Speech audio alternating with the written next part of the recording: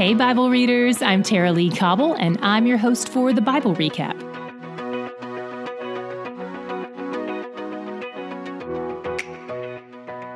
After today, we only have 3 more days of Psalms, so if you're enjoying these days, make the most of it. And if you're struggling with all the poetry, hang in there. It won't be much longer for you. Today, we open with Psalm 131, which is another one of the Psalms of Ascents. These are the Psalms the Israelites would sing when they were going up to Jerusalem 3 times a year for the festivals.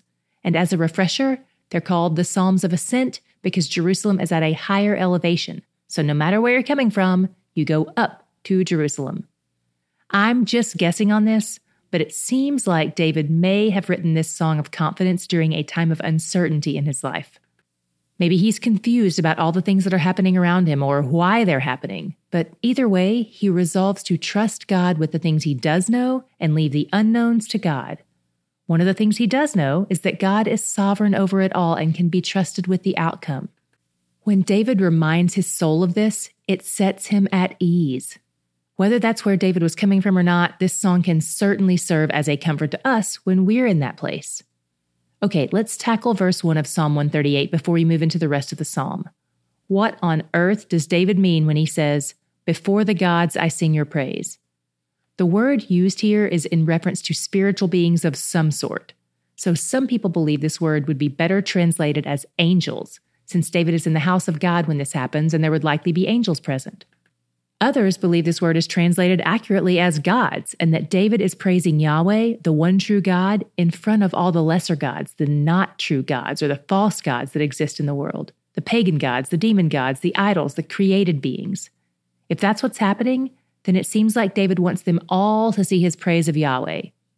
By the way, acknowledging the existence of these other gods is not in conflict with the idea of monotheism. The true idea behind monotheism is that we worship one God, that he is the creator God, the only true God. We've talked about this before, and I touched briefly on it in February's RNC episode as well, but if you want more info, we'll link to a really helpful, lengthy, detailed resource in the show notes. I really love this chapter overall. It's so rich with its descriptions of God and his character. I'm always telling the people in D Group to look in Scripture for what God loves, what he hates, and what motivates him to do what he does. And this chapter has all of that. In verse 2, we see what he loves and what motivates him to do what he does. It says, "You have exalted above all things your name and your word." In verse 6, we see what he loves and what he hates. It says, "God opposes the proud, but gives grace to the humble." And in verse 8, we see what motivates him to do what he does. It says, "The Lord will fulfill his purpose for me. Your steadfast love, O Lord, endures forever." Psalm 139 is so personal and intimate.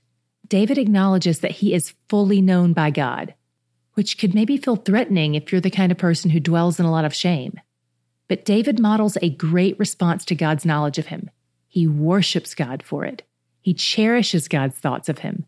In verse 17, he says, "How precious are your thoughts, O God."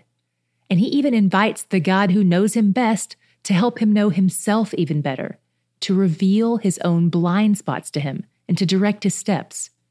If David didn't trust God, he certainly wouldn't ask this of God. But he seems to understand what Tim Keller articulated so beautifully when he said, "To be loved but not known is comforting but superficial. To be known and not loved is our greatest fear. But to be fully known and truly loved is, well, a lot like being loved by God. It is what we need more than anything. It liberates us from pretense, humbles us out of our self-righteousness, and fortifies us for any difficulty life can throw at us." Amen. Psalm 143 is a penitent psalm.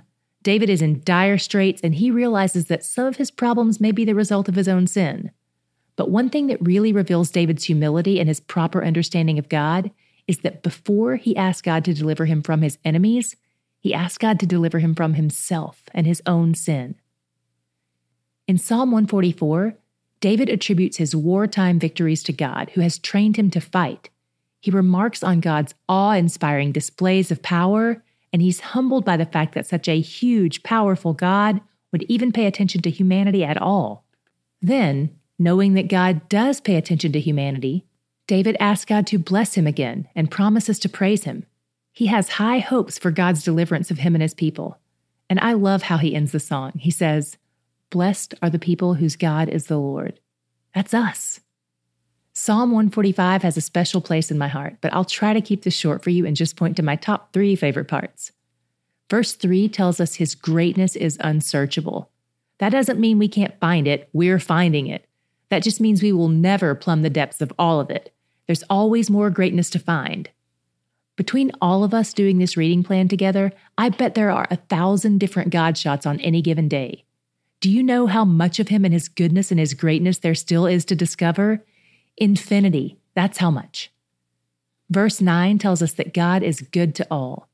That's what theologians call common grace, like the fact that we all get to breathe his air and taste his food. And it goes on to say that his mercy is over all that he has made. So even his enemies experience his mercy. He doesn't annihilate them the moment they rebel against him. That's a kind of common mercy. Then my most favorite is verse 17. It says, "The Lord is righteous in all his ways and kind in all his works." Righteous and kind. He's so kind, you guys. Why don't people talk about this more? How nice he is. I see it all the time. It's in his yes, it's in his no, it's in his wait. Every answer he gives to every prayer I pray is his kindest possible answer. If he tells me no to something that I ask for, then his yes would be less kind. He's so very kind. I kind of want that to be my God shot, but instead I'll go back to another verse from today that encourages me so much. I want to read it to you a few times and put the emphasis on a different section each time. We have no idea where David put the emphasis, but I think it could go just about anywhere in the whole verse. This is Psalm 138:8, and I love meditating on it like this. Here it goes.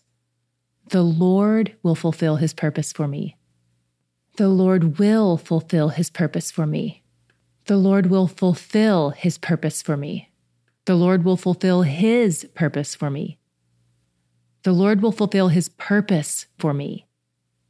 The Lord will fulfill his purpose for me. He will, and he is, and he's where the joy is. Well, honestly, I never expected to be talking to you about a frog shortage, but we've had one, and I'm happy to say that we're past it. Whew. So remember episode 117 where I tell you the story of my grandmother's stuffed frogs? So many of you reach out every year to tell us how much this story impacts your heart. So as a tiny little weird reminder of the redemption we have in Jesus, we made our very own version of her frogs, complete with a bandana that says, "He's where the joy is." But on the day that episode aired, our first round sold out before 7 a.m. because we completely underestimated your desire for frogs. So I'm happy to tell you that the frog drought has ended. But they're only available for a limited time, so hop on it. Haha, wink wink. Okay, all dad jokes aside, I hope that every time you see this stuffed frog, you'll remember the cost of your redemption through the death of Jesus, and that your life has immense value to the God who loves you. So click the link in the show notes or visit thebiblerecap.com to get your redemption frog while supplies last. Today's episode is brought to you by Way Nation. If you want to laugh, learn, or be encouraged, click the Way Nation link in today's show notes. On their website, you'll find the Bible Recap podcast, faith-filled videos, relevant articles, and more great content.